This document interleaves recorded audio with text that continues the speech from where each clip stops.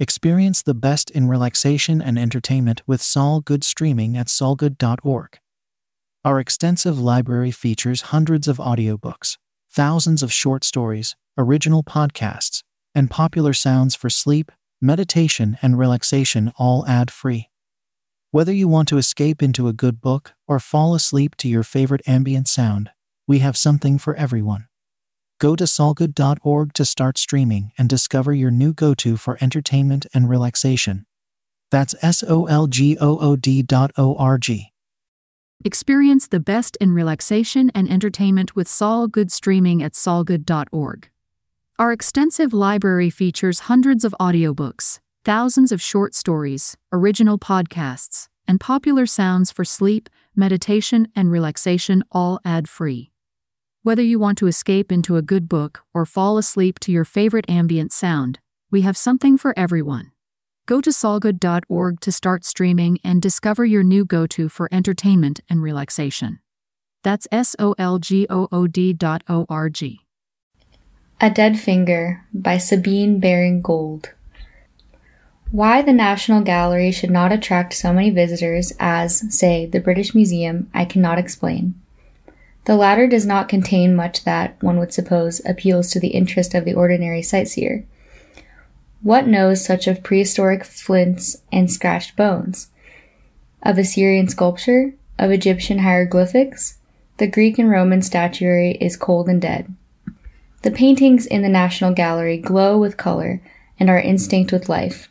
Yet somehow, a few listless wanderers saunter yawning through the National Gallery, whereas swarms pour through the halls of the British Museum, and talk and pass remarks about the objects there exposed, of the date and meaning of which they have not the faintest conception. I was thinking of this problem, and endeavoring to unravel it, one morning whilst sitting in the room for English masters at the Great Collection in Trafalgar Square. At the same time, another thought forced itself upon me. I had been through the rooms devoted to foreign schools, and had then come into that given over Reynolds, Moreland, Gainsborough, Constable, and Hogarth. The morning had been for a while propitious, but towards noon a dense umber-tinted fog had come on, making it all but impossible to see the pictures and quite impossible to do them justice. I was tired, and so seated myself on one of the chairs and fell into the consideration first of all of why the National Gallery is not as popular as it should be, and secondly, how it was that the British school had no beginnings, like those of Italy and the Netherlands. We can see the art of the painter from its first initiation in the Italian peninsula and among the Flemings. It starts on its progress like a child, and we can trace every stage of its growth. Not so with English art. It springs to life in full and splendid maturity. Who were there before Reynolds and Gainsborough and Hogarth? The names of those portrait and subject painters who have left their canvases upon the walls of our country houses were those of foreigners, Holbein, Kneller, Van Dyck, and Lilly for portraits, and Monet for flower and fruit pieces. Landscapes, figure subjects, were all importations, none homegrown. How came that about? Was there no limner that was native? Was it that fashion trampled on homegrown pictorial beginnings as it flouted and spurned native music? Here was food for contemplation. Dreaming in the brown fog, looking through it without seeing its beauties, at Hogarth's painting of Lavinia Fenton as Polly Peachum, without wondering how so indifferent a beauty could have captivated the Duke of Bolton and held him for 30 years, I was recalled to myself and my surroundings by the strange conduct of a lady who had seated herself on the chair next to me, also discouraged by the fog, and awaiting its dispersion. I had not noticed her particularly. At the present moment I do not remember particularly what she was like. So far as I can recollect, she was middle-aged and quietly, yet well-dressed. It was not her face nor her dress that attracted my attention and disturbed the current of my thoughts. The effect I speak of was produced by her strange movements and behavior. She was sitting listless, probably thinking of nothing at all, or nothing in particular, when, in turning her eyes round, and finding that she could see nothing of the paintings, she began to study me. This did concern me greatly. A cat may look at the king, but to be contemplated by a lady is a compliment sufficient to please any gentleman. It was not gratified vanity that troubled my thoughts, but the consciousness that my appearance produced. First of all, a startled surprise, then undisguised alarm, and finally, indescribable horror. Now a man can sit quietly leaning on the head of his umbrella and glow internally, warmed and illumined by the consciousness that he is being surveyed with admiration by a lovely woman, even when he is middle-aged and not fashionably dressed. But no man can maintain his composure when he discovers himself to be an object of aversion and terror. What was it? I passed my hand over my chin and upper lip, thinking it not impossible that I might have forgotten to shave that morning, and in my confusion not considering that the fog would prevent the lady from discovering neglect in this particular, had it occurred, which it had not. I am a little careless, perhaps, about shaving when in the country, but when in town, never. The next idea that occurred to me was, a smut. Had a London black, curdled in that dense pea soup atmosphere, descended on my nose and blackened it? I hastily drew my silk handkerchief from my pocket, moistened it, and passed it over my nose, and then each cheek. I then turned my eyes into the corners and looked at the lady to see whether by this means I had got rid of what was objectionable in my personal appearance. Then I saw that her eyes, dilated with horror, were riveted not on my face, but on my leg. My leg! What on earth could that harmless member have in it so terrifying? The morning had been dull, there had been rain in the night, and I admit that on leaving my hotel I had turned up the bottoms of my trousers. That is a proceeding not so uncommon, not so outrageous as to account for the stony stare of the woman's eyes. If that were all, I would turn my trousers down. Then I saw her shrink from the chair on which she sat to one further removed from me, but still with her eyes fixed on my leg, about the level of my knee. She had let fall her umbrella and was grasping the seat of her chair with both hands, as she backed from me. I need hardly say that I was greatly disturbed in mind and feelings, and forgot all about the origin of the English schools and painters, and the question why the British Museum is more popular than the National Gallery. Thinking that I might have been spattered by a hansom whilst crossing Oxford Street, I passed my hand down my side hastily with a sense of annoyance, and all at once touched something cold, clammy, that sent a thrill to my heart, and made me start and take a step forward. At the same moment, the lady, with a cry of horror, sprang to her feet, and with raised hands fled from the room, leaving her umbrella where it had fallen. There were other visitors to the picture gallery besides ourselves, who had been passing through the saloon, and they turned at her cry, and looked in surprise after her. The policeman stationed in the room came to me and asked what had happened. I was in such agitation that I hardly knew what to answer. I told him that I could explain what had occurred little better than himself. I had noticed that the lady had worn an odd expression and had behaved in most extraordinary fashion, and that he had best take charge of her umbrella and wait for her return to claim it. This questioning by the official was vexing, as it prevented me from at once and on the spot investigating the cause of her alarm and mine. Hers at something she must have seen on my leg, and mine at something I had distinctly felt creeping up my leg.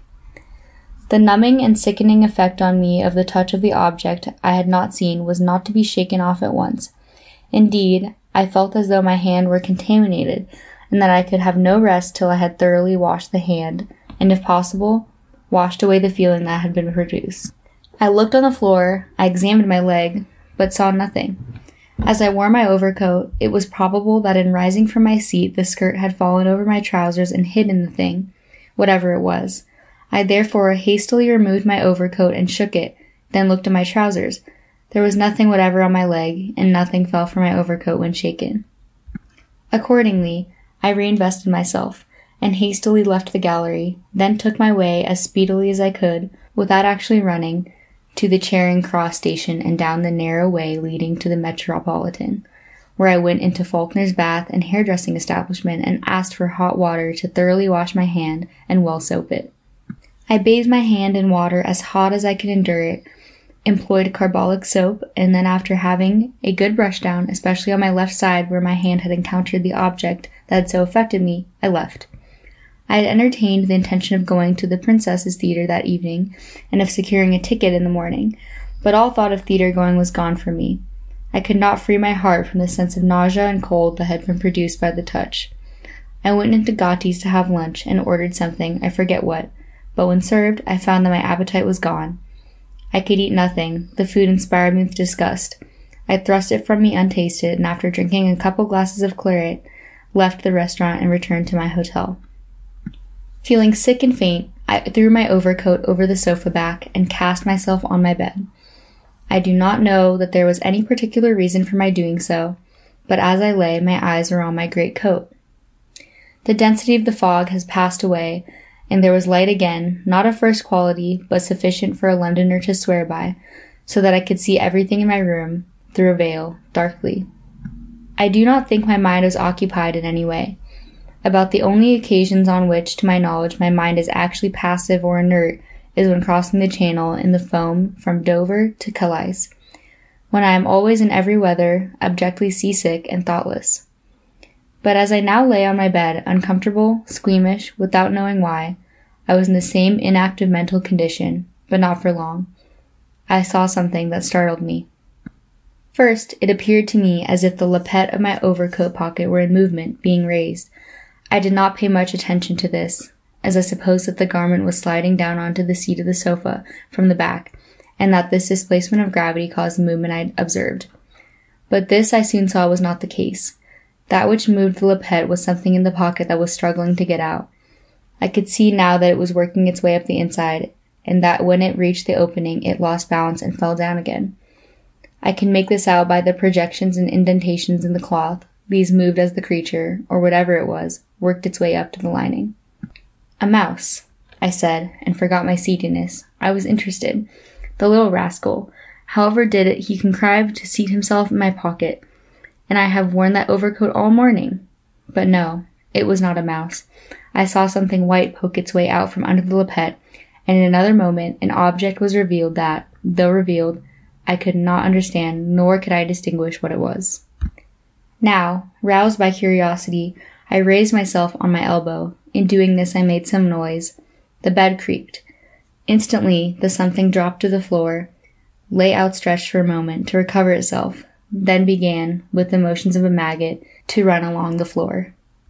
There is a caterpillar called the measurer, because when it advances it draws its tail up to where its head is and then throws forward its full length, and again draws up its extremity, forming at each time a loop, and with each step measuring its total length.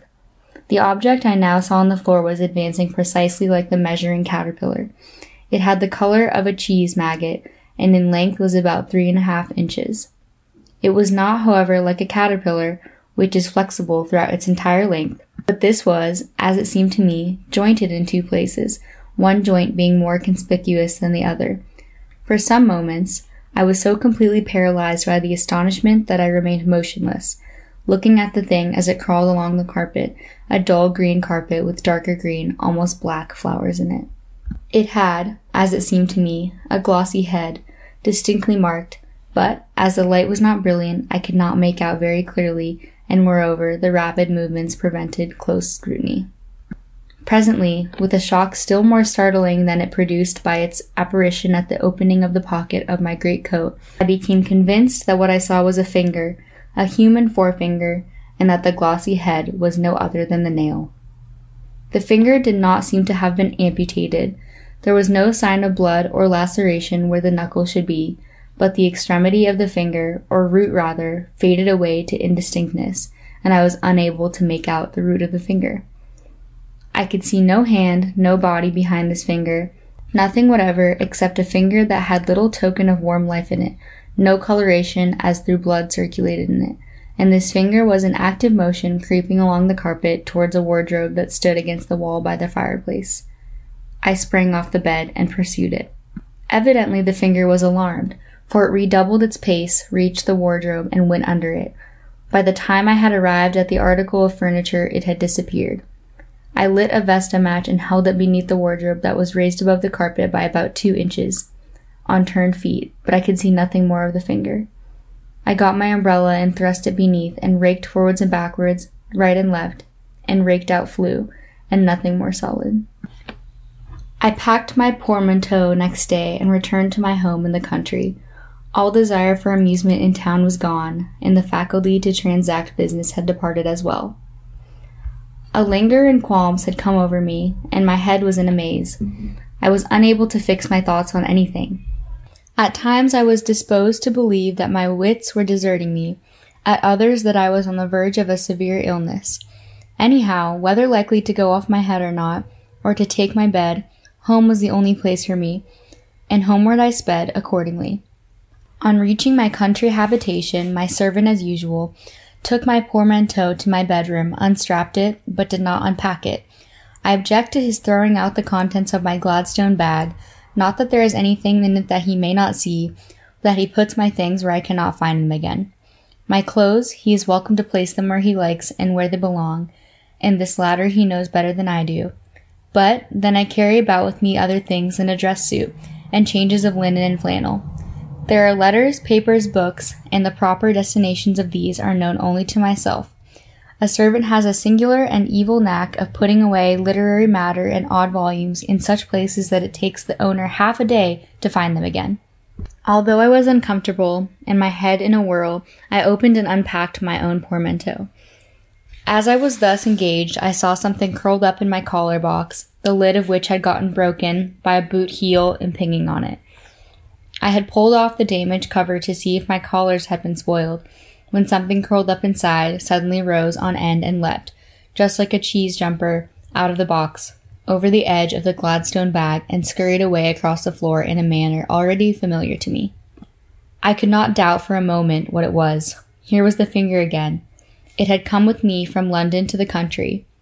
Whither it went in its run over the floor I do not know. I was too bewildered to observe. Somewhat later, towards evening, I seated myself in my easy-chair, took up a book, and tried to read. I was tired with the journey, with the knocking about in town, and the discomfort and alarm produced by the apparition of the finger. I felt worn out. I was unable to give my attention to what I read, and before I was aware was asleep. Roused for an instant by the fall of a book from my hands, I speedily relapsed into unconsciousness. I am not sure that a doze in the armchair ever does good. It usually leaves me in a semi-stupid condition and with a headache. 5 minutes in, a horizontal position on my bed is worth 30 in a chair. That is my experience. In sleeping in a sedentary position that the head is a difficulty. It drops forward or lolls on one side or the other, and has to be brought back into a position in which the line to the center of gravity runs through the trunk, otherwise the head carries the body over in a sort of general capsize out of the chair onto the floor.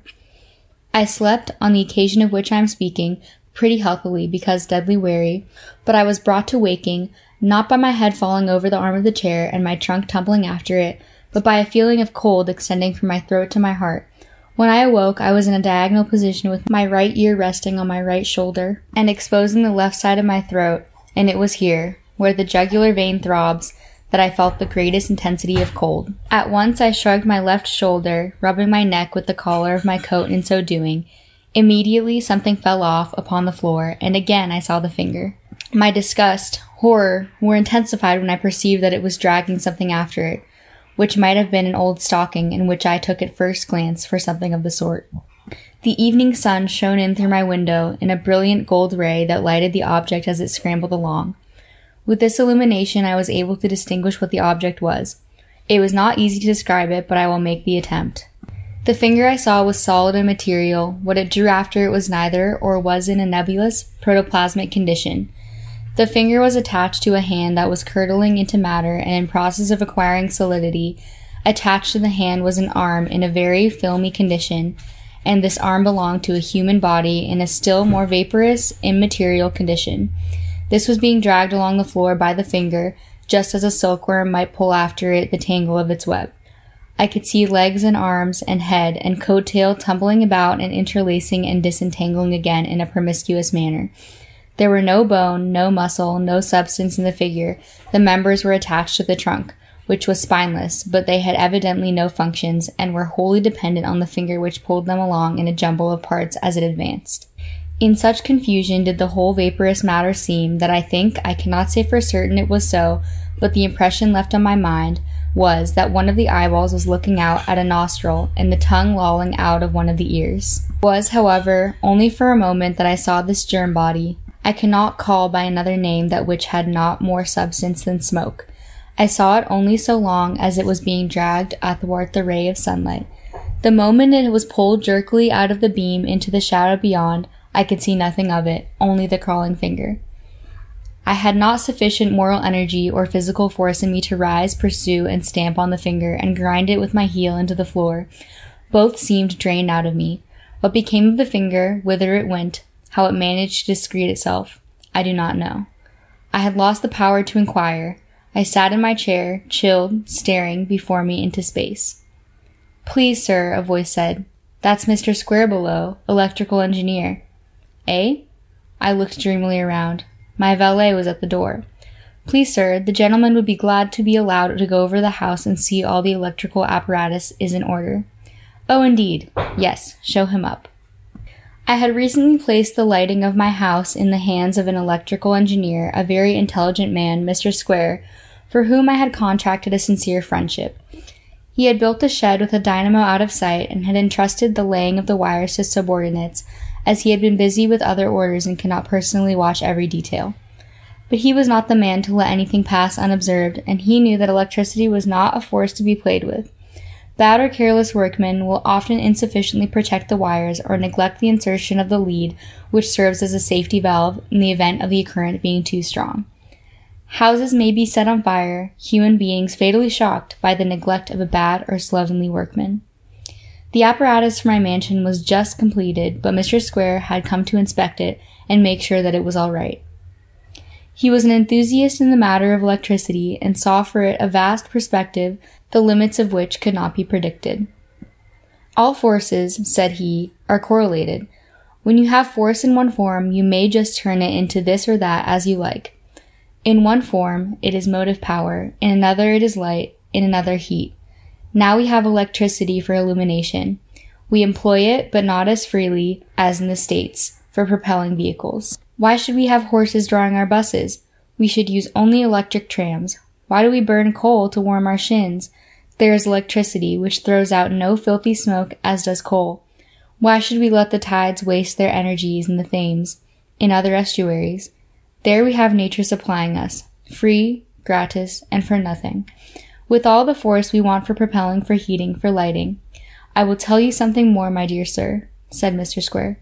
"I have mentioned but 3 modes of force, and have instanced but a limited number of uses to which electricity may be turned. How is it with photography? Is not electric light becoming an artistic agent? I bet you," said he, "before long it will become a therapeutic agent as well." "Oh yes, I have heard of certain impostors with their life belts." Mr. Square did not relish with this little dig I gave him. He winced but returned to the charge. "We don't know how to direct it all right, that is all," said he. "I haven't taken the matter up, but others will, I bet, and we shall have electricity used as freely as now we use powders and pills. I don't believe in doctor's stuff myself. I hold that disease lays hold of a man because he lacks physical force to resist it. Now, is it not obvious that you are beginning at the wrong end when you attack the disease? What you want is to supply force, make up for the lack of physical power, and force is force wherever you find it. Here motive, there illuminating, and so on. I don't see why a physician should not utilize the tide rushing out under London Bridge for restoring the feeble vigor of all who are languid and a prey to disorder in the metropolis. It will come to that, I bet, and that is not all. Force is force everywhere, political, moral force, physical force, dynamic force, heat, light, tidal waves, and so on. All are one, all is one. In time we shall know how to galvanize into aptitude and moral energy all the limp and crooked consciences and wills that need taking in hand, and such there always will be in modern civilization. I don't know how to do it, I don't know how it will be done, but in the future the priest as well as the doctor will turn electricity on as his principal, nay, his only agent, and he can get his force anywhere, out of the running stream, out of the wind, out of the tidal wave. I'll give you an instance, continued Mr. Square, chuckling and rubbing his hands, to show you the great possibilities in electricity, used in a crude fashion. In a certain great city far west in the States, a go-ahead place, too, more so than New York, they had electric trams all up and down and along the roads to everywhere. The union men working for the company demanded that the non-unionists should be turned off. But the company didn't see it. Instead, it turned off the union men. It had up its sleeve a sufficiency of the others and filled all places at once. Union men didn't like it and passed word that at a given hour on a certain day every wire was to be cut. The company knew this by means of its spies, and turned on, ready for them, 3 times the power into all the wires. At the fixed moment, up the poles went the strikers to cut the cables, and down they came a dozen times quicker than they went up. Then there came wires to the hospitals from all quarters for stretchers to carry off the disabled men, some with broken legs, arms, ribs. 2 or 3 had their necks broken. I reckon the company was wonderfully merciful. It didn't put on sufficient force to make cinders of them then and there. Possibly opinion might not have liked it. Stopped the strike, did that. Great moral effect, all done by electricity. In this manner Mr. Square was wont to rattle on. He interested me, and I came to think that there might be something in what he said, that his suggestions were not mere nonsense. I was glad to see Mr. Square enter my room, shown in by my man. I did not rise from my chair to shake his hand, for I had not sufficient energy to do so. In a languid tone, I welcomed him and signed to him to take a seat. Mr. Square looked at me with some surprise. "Why, what's the matter?" he said. "You seem unwell. Not got the flu, have you?" "I beg your pardon?" "The influenza. Every 3rd person is crying out that he has it, and the sale of eucalyptus is enormous. Not that eucalyptus is any good. Influenza microbes, indeed. What care they for eucalyptus? We've gone down some steps of the ladder of life since I last saw you, Squire." "How do you account for that?" I hesitated about the mentioning the extraordinary circumstances that had occurred, but Square was a man who would not allow any beating about the bush. He was downright and straight, and in 10 minutes he had got the entire story out of me. "Rather boisterous for your nerves, that, a crawling finger," said he. "It's a queer story, taken on end." Then he was silent, considering. After a few minutes he rose and said, "I'll go and look at the fittings, and then I'll turn this little matter of yours over again and see if I can't knock the bottom out of it. I'm kinder fond of those sort of things." Mr. Square was not a Yankee, but he had lived for some time in America and affected to speak like an American. He used expressions, terms of speech common in the States, but had none of the transatlantic twang.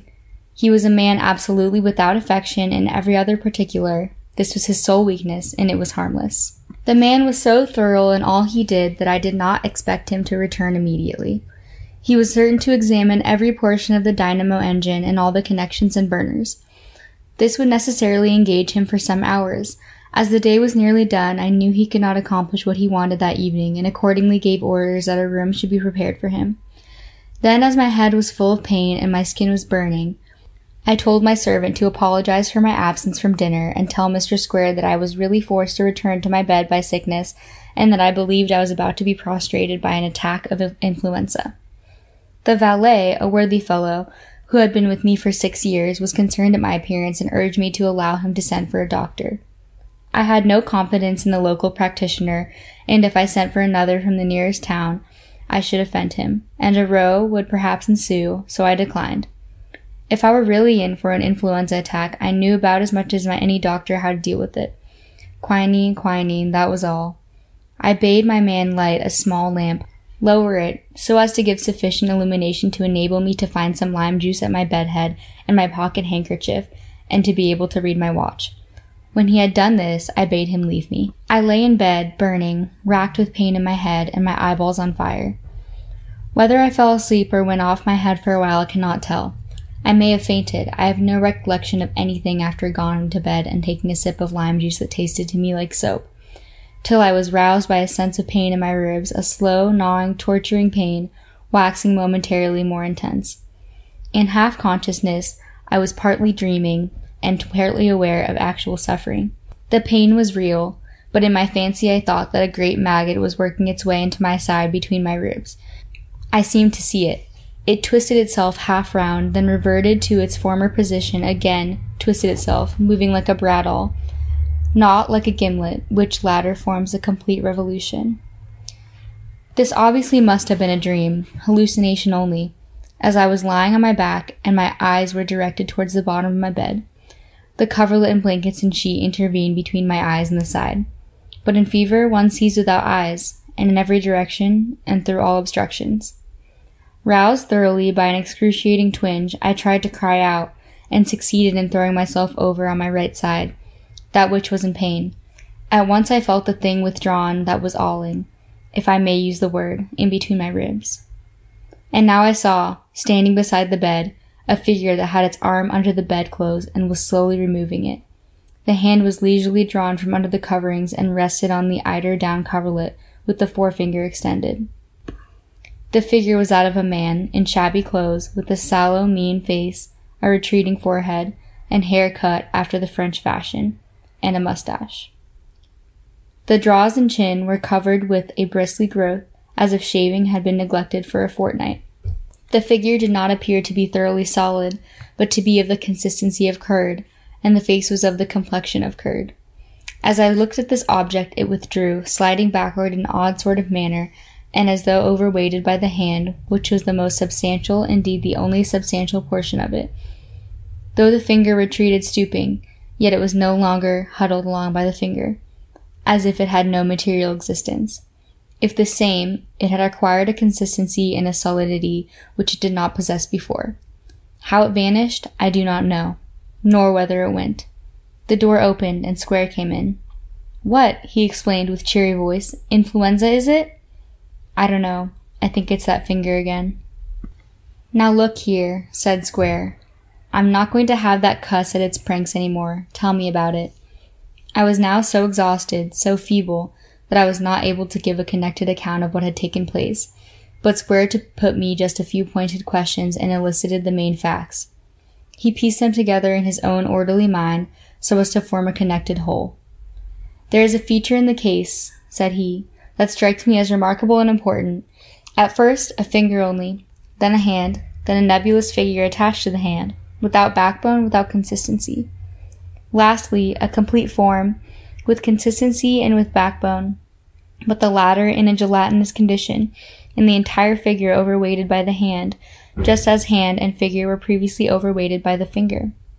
Simultaneously with this compacting and consolidating of the figure came your degeneration and loss of vital force, and in a word, of health. What you lose, the object acquires, and what it acquires, it gains by contact with you. That's clear enough, is it not?" "I dare say. I don't know. I can't think." "I suppose not. The faculty of thought is drained out of you. Very well. I must think for you, and I will. Force is force, and see if I can't deal with your visitant in such a way as will prove just as truly a moral dissuasive that employed on the Union men on strikin'. Never mind where it was. That's not the point. Will you kindly give me some lime juice?" I entreated. I sipped the acid draught, but without relief. I listened to Square, but without hope. I wanted to be left alone. I was weary of my pain, weary of everything, even of life. It was a matter of indifference to me whether I recovered or slipped out of its existence. "It will be here again shortly," said the engineer. "As the French say, l'appétit vient mangeant. It has been at you thrice. It won't be content without another peck. And if it does get another, I guess it will pretty well about finish you." Mr. Square rubbed his chin and then put his hands into his trouser pockets. That was also a trick acquired in the States, and an elegant one. His hands, when not actively occupied, went into his pockets. Inevitably they gravitated thither. Ladies did not like Square. They said he was not a gentleman. But it was not that he said or did anything off color. Only he spoke to them, looked at them, and walked with them, always with his hands in his pockets. I have seen a lady turn her back on him deliberately because of this trick. Standing now with his hands in his pockets, he studied my bed and said contemptuously, "Old-fashioned and bad four-poster. Oughtn't be allowed, I guess. Unwholesome all the way around." I was not in a condition to dispute this. I like a four-poster with curtains at head and feet. Not that I ever draw them, but it gives a sense of privacy that is wanting in one of your half-tester beds. If there is a window at one's feet, one can lie in bed without the glare in one's eyes, and yet without darkening the room by drawing the blinds. There is much to be said for a four-poster, but this is not the place in which to say it. Mr. Square pulled his hands out of his pockets and began fiddling with the electric point near the head of my bed, attached a wire, swept it in a semicircle along the floor, then thrust the knob at the end into my hand in the bed. "Keep your eye open," he said, "and your hand shut and covered. If that finger comes again tickling your ribs, try it with the point. I'll manage the switch," from behind the curtain. Then he disappeared. I was too indifferent in my misery to turn my head and observe where he was. I remained inert, with the knob in my hand and my eyes closed, suffering and thinking of nothing but the shooting pains through my head and the aches in my loins and back and legs. Some time probably elapsed before I felt the finger again at work at my ribs. It groped, but no longer bored. I now felt the entire hand, not a single finger, and the hand was substantial, cold, and clammy. I was aware, how I know not, that if the finger point reached the region of my heart on the left side, that the hand would, so to speak, sit down on it, with the cold palm over it, and then immediately my heart would cease to beat, and it would be, as Square might express it, gone coon with me. In self-preservation, I brought up the knob of the electric wire against the hand, against one of the ringers, I think, and at once was aware of a rapping, squealing noise. I turned my head languidly and saw the form, now more substantial than before, capering in an ecstasy of pain, endeavoring fruitlessly to withdraw its arm from under the bedclothes and the hand from the electric point. At the same moment, Square stepped from behind the curtain with a dry laugh and said, "I thought we should fix him. He has the coil about him and can't escape. Now let us drop to particulars. But I shan't let you off until I know all about you." The last sentence was addressed, not to me, but to the apparition. Thereupon he bade me to take the point away from the hand of the figure, being whatever it was, but to be ready with it at a moment's notice. He then proceeded to catechise my visitor, who moved restlessly within the circle of the wire, but could not escape from it. It replied in a thin, squealing voice that sounded as if to come from a distance, and had a querulous tone in it. I do not pretend to give all that was said. I cannot recollect everything that passed. My memory was affected by my illness, as well as my body. Yet I prefer giving the scraps that I recollect to what Square told me he had heard. Yes, I was unsuccessful, always was. Nothing answered with me. The world was against me. Society was. I hate society. I don't like work neither, never did. But I like agitating against what is established. I hate the royal family, the landed interest, the parsons, everything that is, except the people that is, the unemployed. I always did. I couldn't get work as suited me. When I died, they buried me in a cheap coffin, dirt cheap, and gave me a nasty grave, cheap, and a service rattled away, cheap, and no monument. Didn't want none. Oh, there are lots of us. All discontented. Discontent. That's a passion, it is. It gets into the veins. It fills the brain. It occupies the heart. It's a sort of divine cancer that takes possession of the entire man, and makes him dissatisfied with everything, and hate everybody. But we must have our share of happiness at some time. We all crave for it in one way or other. Some think as a future state of blessedness, and so of hope, and look to attain it, for hope is a cable and anchor that attaches to what is real. But when you have no hope of that sort, don't believe in any future state, you must look for happiness in life here. We didn't get it when we were alive, so we seek to procure it after we are dead. We can't do it, if we can get out of our cheap and nasty coffins, but not till the greater part of us is mouldered away. If a finger or two remains, that can work its way up to the surface. Those cheap deal coffins go to pieces quick enough. Then the only solid part of us left can pull the rest of us that has gone to nothing after it. Then we grope about after the living, the well-to-do if we can get at them, the honest working poor if we can't. We hate them too, because they are content and happy. If we reach any of these and can touch them, then we can draw their vital force out of them into ourselves and recuperate at their expense. That was about what I was going to do with you, getting on famous. Nearly solidified into a new man and given another chance in life. But I've missed it this time, just my luck. Miss everything. Always have, except misery and disappointment. Get plenty of that. What are you all? Asked Swear.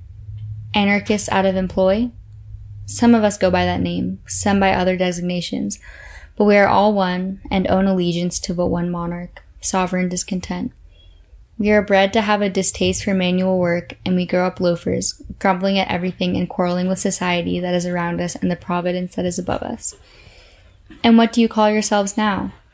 Call ourselves? Nothing. We are the same, in another condition, that is all. Folk once called us anarchists, nihilists, socialists, levelers. Now they call us the influenza. The learned talk of microbes and bacilli and bacteria. Microbes, bacilli, and bacteria be blowed. We are the influenza. We are the social failures, the generally discontented, coming up out of our cheap and nasty graves in the form of physical disease. We are the influenza. There you are, I guess, exclaimed Square triumphantly. Did I not say that all forces were correlated? If so, then all negations, deficiencies of force are one in their several manifestations. Talk of divine discontent as a force impelling to progress. Rubbish. It is a paralysis of energy. It turns all it absorbs into acid, to envy, spite, gall. It inspires nothing but rots the whole moral system. Here you have it, moral, social, political discontent in another form, nay aspect, that is all. What anarchism is the body politic? The influenza is the body physical. Do you see that?